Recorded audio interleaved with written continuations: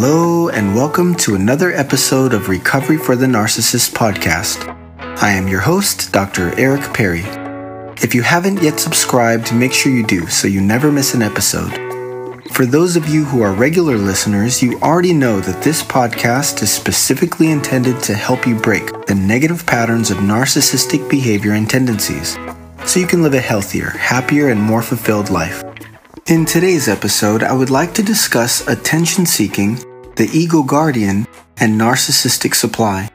Have you ever consciously or subconsciously made a statement or acted in a certain way to elicit a reaction? The response from the other person might have been positive, but maybe you have noticed that sometimes the reaction is negative. Without further examination, it can be difficult to determine whether their negative reaction was provoked by you, or maybe they were simply having a bad day. If you believe you are someone who exhibits narcissistic tendencies and behaviors, then let's assume we are referring to those interactions where the other person wasn't having a bad day and you were in fact provoking them to respond. Before we go any further, I want you to know how proud I am of you for being here and listening. Most likely you are listening because you decided it's time to take a look at some of your behavioral, emotional, or relationship patterns to see if there is any room for improvement. It takes both humility and courage to be willing to look at ourselves, so great job and keep listening. If you are someone who exhibits narcissistic tendencies, you have possibly heard that the way your ego functions is different from non-narcissistic individuals.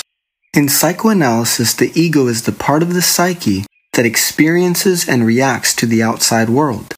It serves as the bridge between internal primal drives and the external physical and social demands of the environment. It is theorized that the ego of someone who is narcissistic was negatively impacted and in some ways stunted during its development. All of this being a result of a mild or severe traumatic event or environment during childhood. For some of you who are listening, this might feel like a lot to unpack. It can be difficult to consider that at an early age you might not have developed a traditionally functioning ego and instead developed what I like to call an ego guardian. An ego guardian is like a suit of armor that serves to protect your inner self. I want you to know that even if you did develop an ego defense mechanism for protection, you have the ability to become more aware, more evolved, and implement change that will allow you to have more meaningful relationships. So let's talk about this concept I call the ego guardian.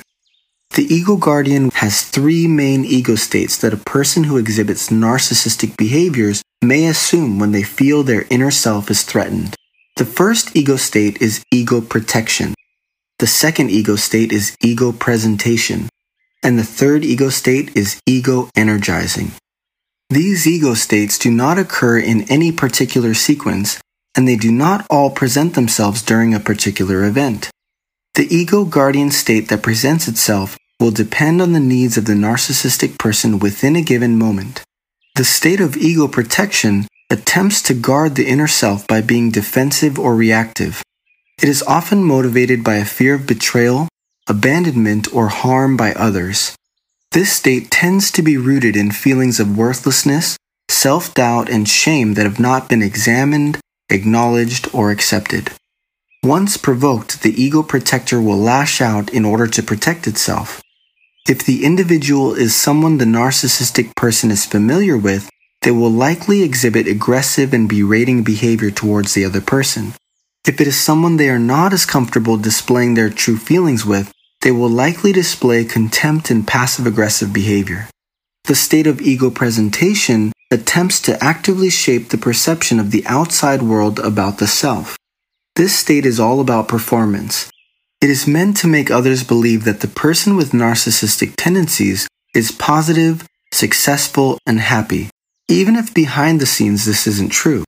The role of this ego state is to mask any feelings of insecurity or inferiority that exist beneath the surface.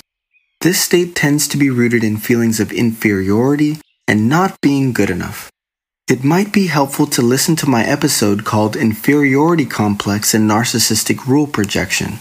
It will shed some light on how feelings of inferiority can lead to projecting rules onto others. The last state is ego energizing. This ego state is the most relevant for this episode because it is the active state during attention-seeking and obtaining narcissistic supply. Narcissistic supply is defined as an excessive need for attention or admiration that does not take into account the feelings, preferences, or opinions of others. The ego-energizing state craves attention and validation from others without any regard for their feelings. The attention and admiration they receive is used to fuel the ego guardian. This means that someone who exhibits narcissistic tendencies may behave in ways that are negative in order to receive attention or validation. Here are some examples of negative behaviors that a person may use to gain narcissistic supply. Being disagreeable for no reason, picking a fight, passive-aggressive behavior, being overly critical, pretending to not feel well, constantly seeking compliments, feigning helplessness, and playing the victim. Although these approaches are unlikely to lead to validation, they are likely to lead to attention.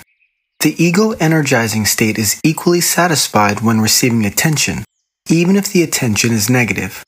I want you to take a moment and check in with yourself. Did you see yourself in some of the examples I mentioned? Before you can modify your attention-seeking behavior, you must first acknowledge it.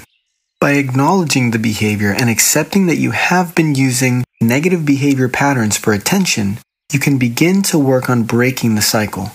Sometimes the acknowledgement part is the hardest. Remember, self-improvement takes courage and effort, and it's definitely worthwhile. Don't avoid doing the work and then miss out on improving your relationships, especially when the health of your relationships influences the overall quality of your life. When it comes to attention-seeking behavior, becoming aware and working on modifying your behavior can be helpful. Attention-seeking behavior that occurs at the narcissistic level requires a higher level of emotional and interpersonal work.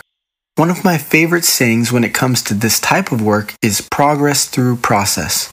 This simply means that your progress comes from taking the time to explore and process your experiences and feelings. When we let things exist beneath the surface, it doesn't mean it still isn't there, and it actually takes energy to keep it down there. Sometimes we need to decode our life before we can recode our life. The other thing I want you to know as it relates to attention-seeking behavior and narcissistic supply is that there is no amount of validation or attention that will ever feel enough. This is true mainly because the attention and validation you crave requires it to be given by other people. Each morning and throughout your day, I want you to pause and remind yourself to be gentle and kind to yourself. Remind yourself to take your time and pace yourself. Remember to appreciate how far you've come in your life. Be proud of yourself for listening to these episodes and working on your narcissistic behaviors. I want you to pause and take moments throughout your day for positive self-talk. Make this a routine.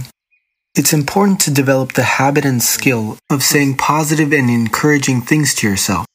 When you can start to do this, you won't have to look outside yourself for these words of affirmation. You have everything you need right inside of you. You just have to look for it. And then when you find it, you just have to practice. Great job for listening to this episode. And thank you so much for joining me for another episode of Recovery for the Narcissist. I am your host, Dr. Eric Perry. Until next time, I'll see you soon.